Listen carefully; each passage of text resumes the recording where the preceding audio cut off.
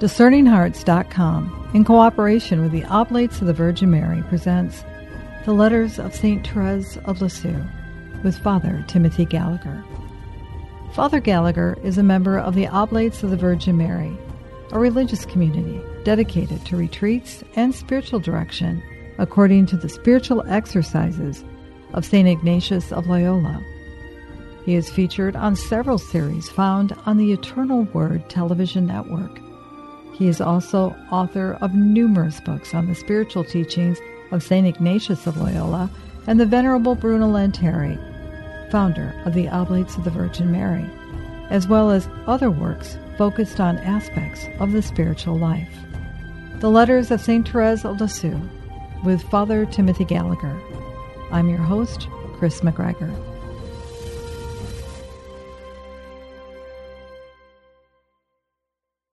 Let me read one more citation with regard to the little way, and this is from a letter written by Sister Marie of the Trinity.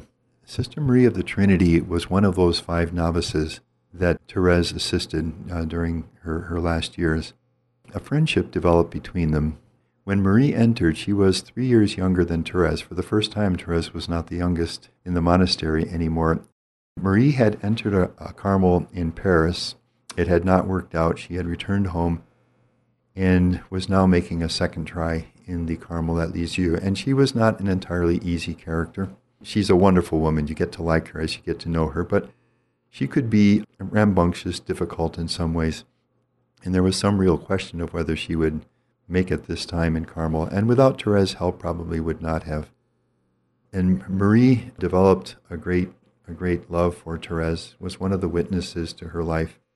And at this point, it's years after Therese's death, and she's writing to another sister, and in the letter she refers to the little way of Therese. You see, the way to be happy on the little way of Therese is to abandon yourself to God and to think of yourself as little as possible. Not even to seek keeping an account of whether you make progress or not. Am I doing better?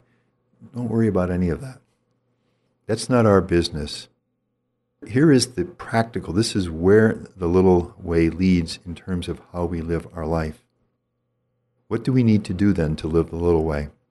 Well, we can almost predict at this point, given what we've already said about heroism in the small daily things. We have only to try to perform all the little acts of daily life with the greatest possible love. And there it is.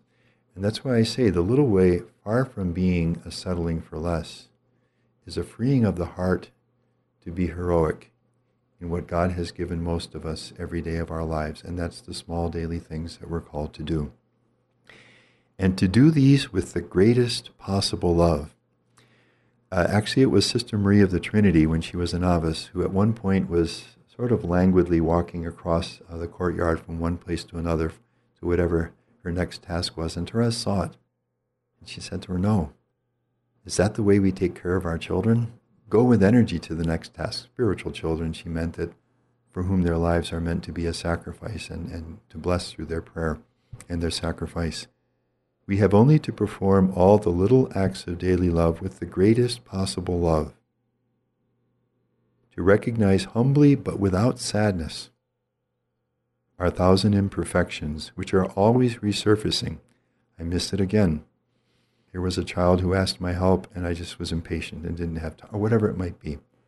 Which are always resurfacing, and to ask God with confidence, ask God grace to transform them into love. I'm going to read that again because I think that one sentence is about as good a description of the little way in practice as we will ever find. We have only to try to perform all the little acts of daily life with the greatest possible love. To recognize humbly, so the little way is humble, we recognize our limitations, but without sadness.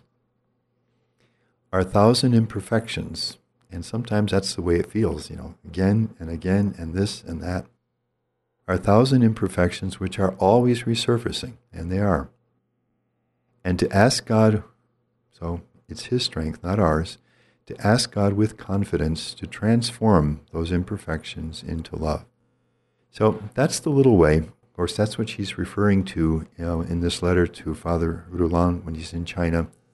And it's obviously very central and very deep to the entirety of her message. So the little way, in some regards, we've talked in previous conversations, Father Gallagher, about the big three: be aware, understand, take action. Really, the little way is the little three: straight, short, and new. Straight, short, and new. And that is a practice that we all can undertake every single day. And so often we want to dive more into knowing God. That, like you said, the desires. We might have a desire to undertake Bible studies and to enter into parish programs and missions. I'm going to pray more. I'm going to fast more. I'm going to do all those things. And those in themselves are not necessarily a bad thing. But sometimes when we take on too much, it can be discouraging. This way is like the little way is it daily acts and the little three that we can enter into all the time, isn't it? Little in the sense that it's accessible, it's hidden, it's small. All of words that apply to Therese, very, very easily. But not little in the heroism of the love. Sister Marie of the Trinity says it consists in doing the small daily acts with the greatest possible love. Greatest possible for me in my real circumstances, with whatever my limitations of physical limitations or emotional strains or whatever it might be, situation in life. There is always a way of performing these acts in what is for me in real terms in this situation the greatest love that I can put into them. Do it. And you're living the little way. And do it, obviously, at the same time with a sense of how little you are and how little you're capable, but there's no sadness in that. You bring that to the Lord with confidence. There's a victory in every single thing, isn't there? I mean, every straight, short, new, every moment you say yes to that, it's a victory, and the victory is His. It's not even not our victory, it's a victory of love. That's what she means by being a child. I can't do it. Here's this stairway up ahead of me. I'm just a little child. I'll get exhausted after 2 or 3 steps and have to give up. But there's an elevator. And that's Jesus and His grace. All I have to do is turn to Him.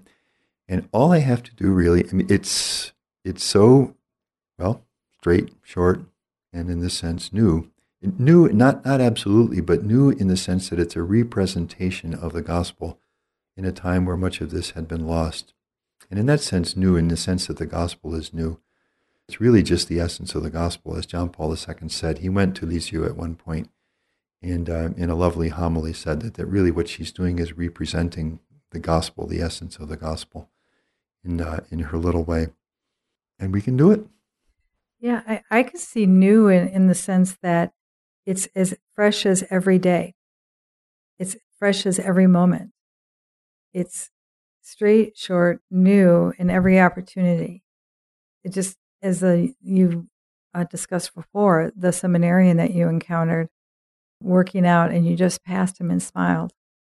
Straight, short, new. New opportunity, did it, and left a seed of love.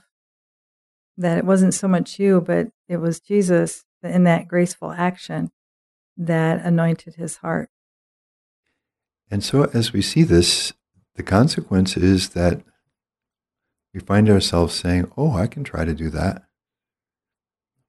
And that's the answer to the desire to be holy, to be a saint. We don't have to settle for less. So you've said other times, it's evident to Therese that everything we need to become saints is already in our hands. It's just a question of how we live it. And that's the little way. So it's a very beautiful thing and a great gift to the church, and something I think that needs to be refreshed all the time, in our consciousness. All right, I'd like at this point to move from the letters to a few specific things in Therese. And the first of these is the experience that she calls the grace of my complete conversion. This is that Christmas experience when she's 14 years old. And she describes this in the story of a soul, and then we'll look at some other things said about it.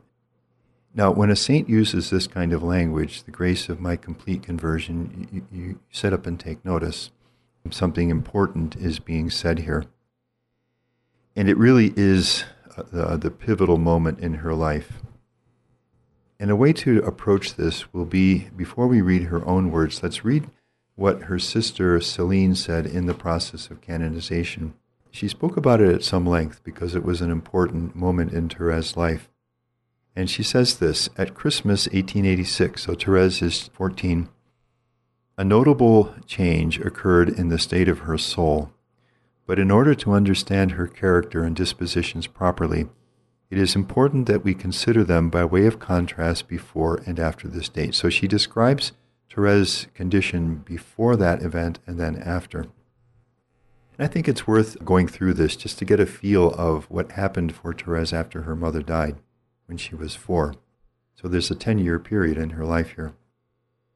So before Christmas 1886, from the time she was 4.5, that is, from the time her mother died until Christmas 1886, when she was 14, Therese passed through a period of darkness. Not an easy life.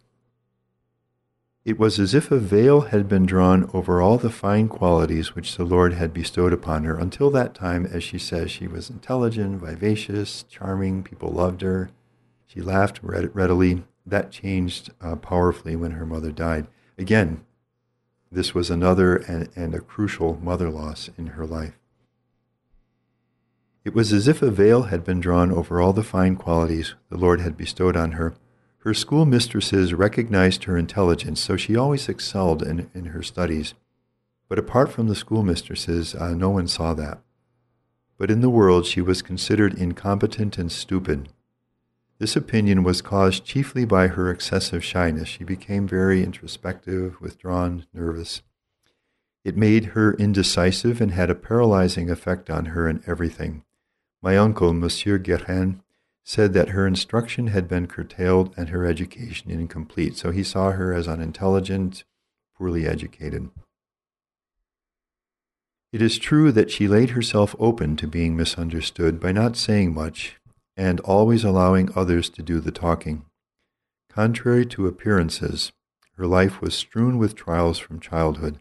She was suffering a real martyrdom in both soul and body. She had almost unceasing headaches, and the extreme sensitiveness of her heart and the refinement of her feelings were a still greater source of her sufferings. She bore all that without complaining, but it depressed her. It is important to notice that even at that stage in her life, she was on the whole quite a strong character, notwithstanding the apparent lack of energy which her extreme sensitiveness was the cause of in her.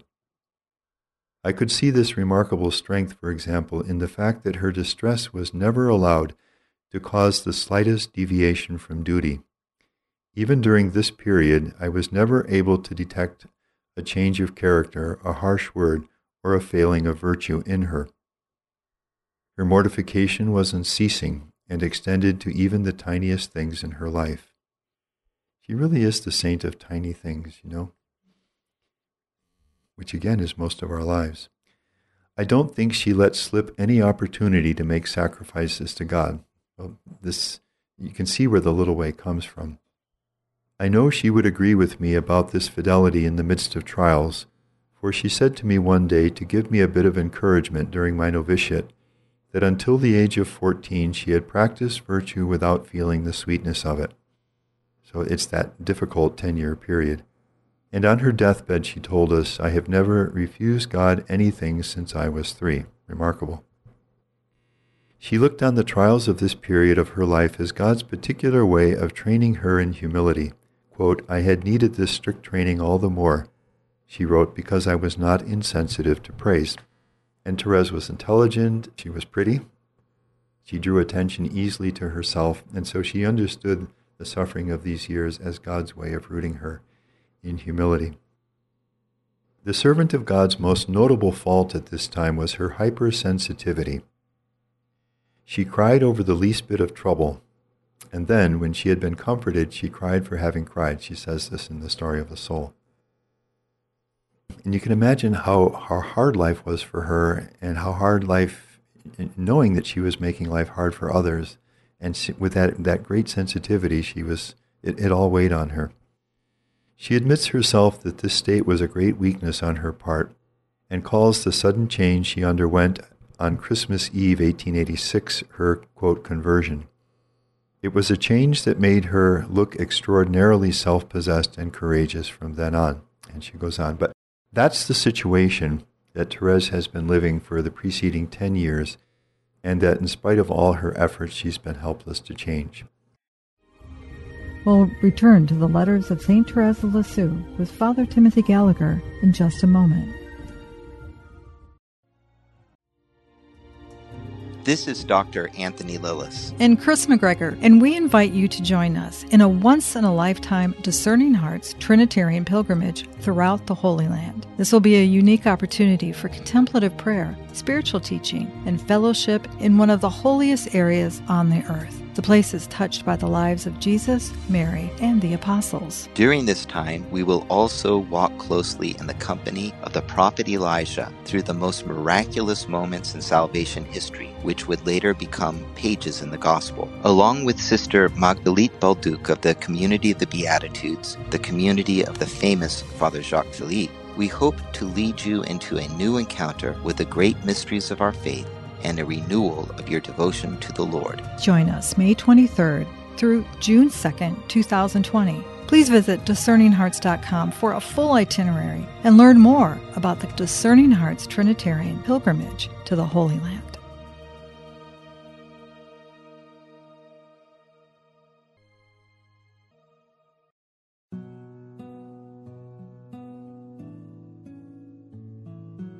A prayer for the intercession of Venerable Bruno Lanteri.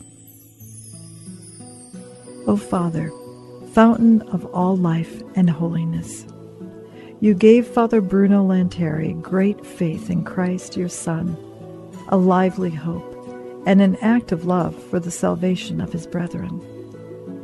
You made him a prophet of your word and a witness to your mercy. He had a tender love for Mary, and by his very life he taught fidelity to the Church. Father, hear the prayer of your family, and through the intercession of Father Lanteri, grant us the grace for which we now ask. May he be glorified on earth, that we may give you greater praise. We ask this through your Son, Jesus Christ our Lord. Amen.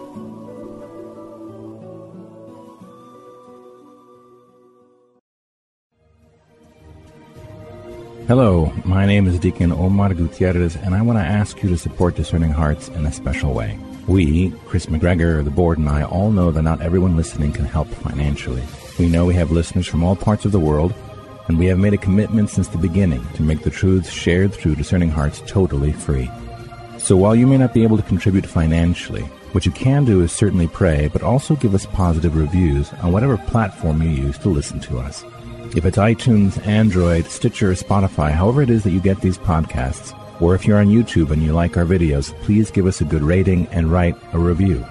The more good ratings and reviews we get, the higher our profile, and the more listeners will discover us, listeners who may have the means to contribute in the future. Please consider rating us and writing a positive review today.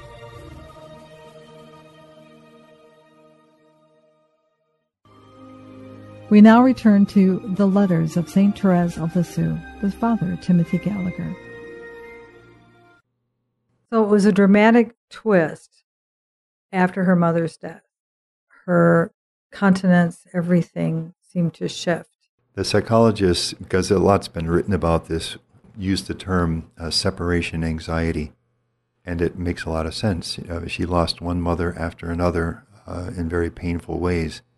And so you have this sense of, where can I attach myself emotionally? Where am I safe? Where can I trust that it won't be pulled out from under my feet? And so all of this uncertainty, the sensitivity, the shyness, the withdrawal, the apparently just not being very intelligent, all of that results because of the separation anxiety. At least that's one, I think, very tenable way of approaching it emotionally.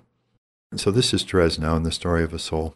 It was December 25th, 1886, that I received the grace of leaving my childhood. In a word, the grace of my complete conversion. We had come back from midnight mass, so Therese, Céline, and her father had been to midnight mass in the local church. So what is it going to be? 1:30 in the morning, 2 in the morning, something like this. They have returned home.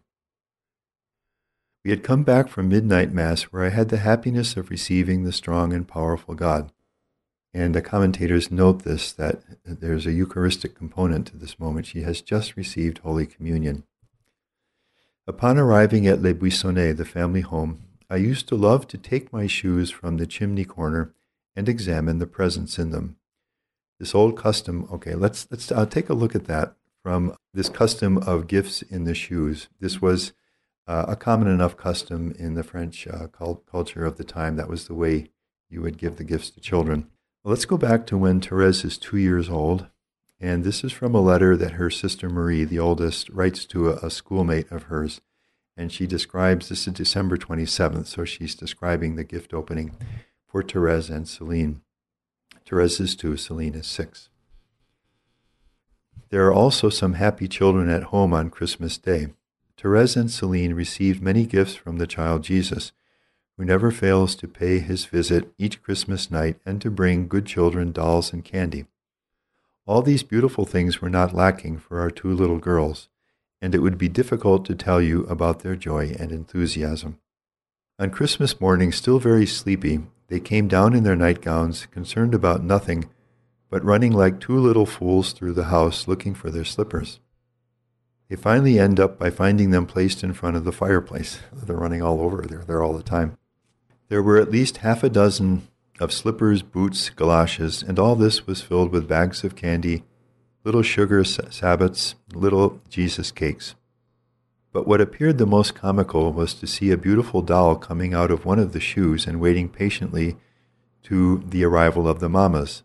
This is what gave the greatest pleasure to Therese, and when she noticed the famous doll, she threw everything aside to fly to it. All right, so that's the custom that the family has used throughout the years. Now, Therese is 14, and in the culture of this time, she's a young woman already. To continue that custom, there's something babyish about it, something that is, and probably this is at work in what her father's reaction now. Something's not right here. This is too babyish for a young woman of this age.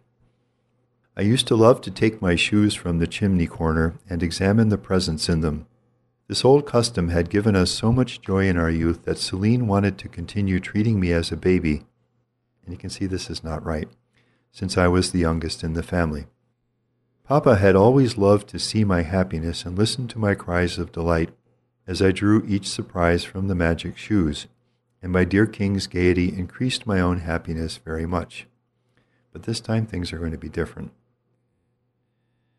However, Jesus desired to show me that I was to give up the defects of my childhood, and so he withdrew its innocent pleasures. He permitted Papa, tired out after the midnight mass, to experience annoyance when seeing my shoes at the fireplace, and that he speak those words which pierced my heart. Well, fortunately, this will be the last year. Now, if you go to the family home in Lisieux, you can see where this took place. There's a fireplace, and then there's a stairwell which goes upstairs. Therese, the stairwell goes up, there's a landing, and it continues. This is my guess, that her father and Celine are standing at the fireplace, which is just a few feet away from the bottom of the staircase. Therese is up, probably on the upper part of the stairwell, and so she's out of sight, but within hearing. Her father doesn't know.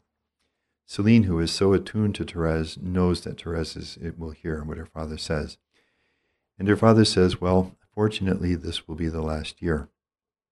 Now, Therese tells us that the reason her father says this is that he's tired. He's elderly. It's early in the morning. They've been up, and he's tired, and so he just gets annoyed at this babyish custom. This is only my own guess, but quite likely part of this annoyance is really worry that my daughter should be beyond this. She's not a baby anymore, and we're continuing these babyish customs with her. This is not good, what's happening here. Out of this, he makes this remark which Therese hears. Well, fortunately, this will be the last year. But now the unexpected happens. There's an infusion of grace here which is going to radically change Therese's life. And this is the real reason why I wanted to quote this passage, because we may be battling with emotional burdens, and maybe for years, and have a sense that there really isn't much hope that anything can ever change. And probably we have to accept that in some cases, a certain level of struggle will remain. But things can really change. Grace can really work. And in this way, after 10 years of helpless struggle with these anxiety, and as I say, the hypersensitivity, the tears, and the sense of isolation, suddenly something new comes into this. But Therese was no longer the same. Jesus had changed her heart, and this is just where the grace comes. Forcing back my tears. Now that is remarkable, because Therese has for 10 years been unable to do this at all. She's simply been a slave to her tears and unable to hold them back. Forcing back my tears, you can almost feel this young woman growing into maturity at this point. Forcing back my tears, I descended the stairs rapidly. This is decisive. Controlling the poundings of my heart. This is not easy for her. I took my slippers and placed them in front of Papa and withdrew all the objects joyfully. I had the happy appearance of a queen. Having regained his own cheerfulness, Papa was laughing. Now Celine, who recognizes the magnitude of what's just happened, Celine believed it was a dream. Fortunately, it was a sweet reality. Therese had discovered once again the strength of soul which she had lost at the age of 4.5. That was when her mother died, and she was to preserve it forever. On that night of light began the third period of my life. Third period, that is the first 4 years until her mother's death, the 10 difficult years that followed.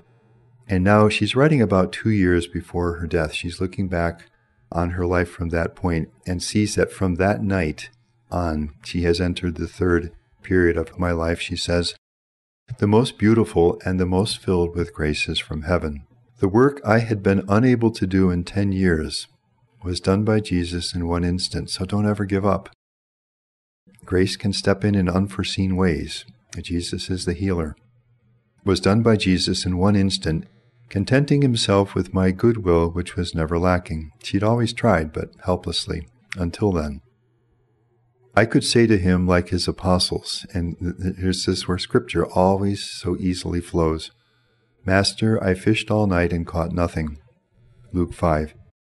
More merciful to me than he was to his disciples, Jesus took the net himself, cast it, and drew it in filled with fish. So, as always, the metaphors, but what the metaphor means is her awareness that Jesus has stepped in with his love and his grace and has worked this change within her. And drew it in filled with fish. He made me a fisher of souls. And from that point on, she goes on to say, I experienced a great desire to work for the conversion of sinners, a desire I hadn't felt so intensely before. And then she goes on with all the newness that comes into her life now. Let's return once more to her sister Celine for the cause of beatification when she speaks about this. And we cited before her words about Therese's condition before this night of Christmas. And now let's read what she says about Therese after this experience.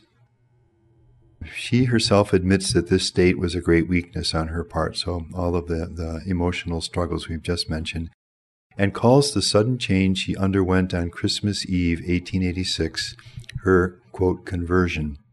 It was a change that made her look extraordinarily self-possessed and courageous from then on. As she says herself, Jesus made me strong, and from that blessed night onward, I was never again overcome in battle.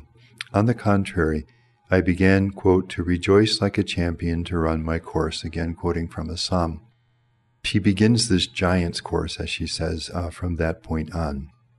Therese herself, Celine goes on, gives a detailed account of the circumstances surrounding the change that took place in her on that Christmas Eve, and that's the text we've just read. I witnessed the sudden change myself, and I thought I was dreaming when, for the first time, I saw her completely control herself in a disappointment that would previously have left her desolate, and then go and cheer my father up so charmingly. The change was permanent. Never afterward was she dominated by the dictates of her sensitiveness. Nor was this transformation limited to her self-possession. She blossomed forth and took an interest in practical expressions of zeal and charity. She longed for the salvation of souls and dedicated herself generously and fervently for the conversion of sinners. In a short time, God had brought her out of the narrow circle in which she had been living. And then you have her description of her desire to work the conversion of Pranzini, the condemned criminal, and so on. All of this takes flight from this point on in her life. So there is more hope than we might often feel. Let's never set limits to God's grace. And those efforts that seem so hopeless year after year after year may well be preparing a moment of grace that will make a real difference in the struggles and battles that we may experience in life. That's how Therese sees it herself. I never stopped. I kept trying without fruit, without any real change, but those efforts were placed in Jesus' heart, and in the right moment he worked the grace. Father Gallagher, that moment for her, this period of conversion, she reflects on, as you said, about 2 years before her death. So she's looking back on her life. It sounds almost what occurs sometimes in the course of the spiritual exercises, where there's that time when you go back and you look at moments in your life and you can see where Jesus was. Not that she necessarily actually had a period in the spiritual exercises. I'm not sure if that was ever chronicled, but that is something that all of us can do, can't we? When we look back on our life and reflect on key moments where we seem to have experienced an extraordinary grace. Yes, Ignatius does have the person praying the exercises do that, and specifically in the contemplation to attain divine love, where at the beginning of that prayer he invites the person to go back over his or her life story. Well, kind of like Therese, to look at, we each have a story of a soul, and to look back and see the way God has loved us and blessed us and poured out his gifts upon us. It's also something that St. Teresa of Avila counsels, and that is remembering when there have been moments of grace, maybe fruitful times in prayer, or maybe moments in our life when we've seen God's loving intervention. Don't just go by those, she says, go back, remember them, and the grace will be renewed and deepened and continue to fortify us. So certainly we can do this. I suppose if we want to make a very concrete Ignatian application of this, the daily examen prayer begins for Ignatius this way. The first thing we do on a daily basis is we look at the story of our soul for that day, and which it's always the same in terms of what God is doing. He only does one thing, which is very clear for Ignatius. The God who is love pours out in very concrete ways his love upon us. And so the first thing we do in reviewing the day is to see that story of God's love very concretely. It's a very encouraging thing to do. I know in my own experience, doing what Ignatius counsels us to do became very welcome to me over the years, because you know how we can get to the end of a day sometimes and feel the certain grayness, that maybe things didn't go all that well this day. Maybe something happened in the afternoon that was difficult, and it's coloring the day. When you break through that, go back to the start of the day and remember, this morning some really beautiful things happened. Well, you start to get a much truer picture of the day, and what I would find is my spirits would lift gently at the end of the day, and I began to look forward to doing that. So yes, to remember God's gifts, God's graces, God's blessings is really a wonderful thing in the spiritual life. I have to say, I love that, the story of a soul for this day. This is the story of our soul for this day. It's one way in which I think we can understand the daily examen prayer, and that is just with the Lord looking at the story of our soul for that day, doing for the day what Therese does for her life here, really. You've been listening to The Letters of St. Therese of Lisieux with Father Timothy Gallagher.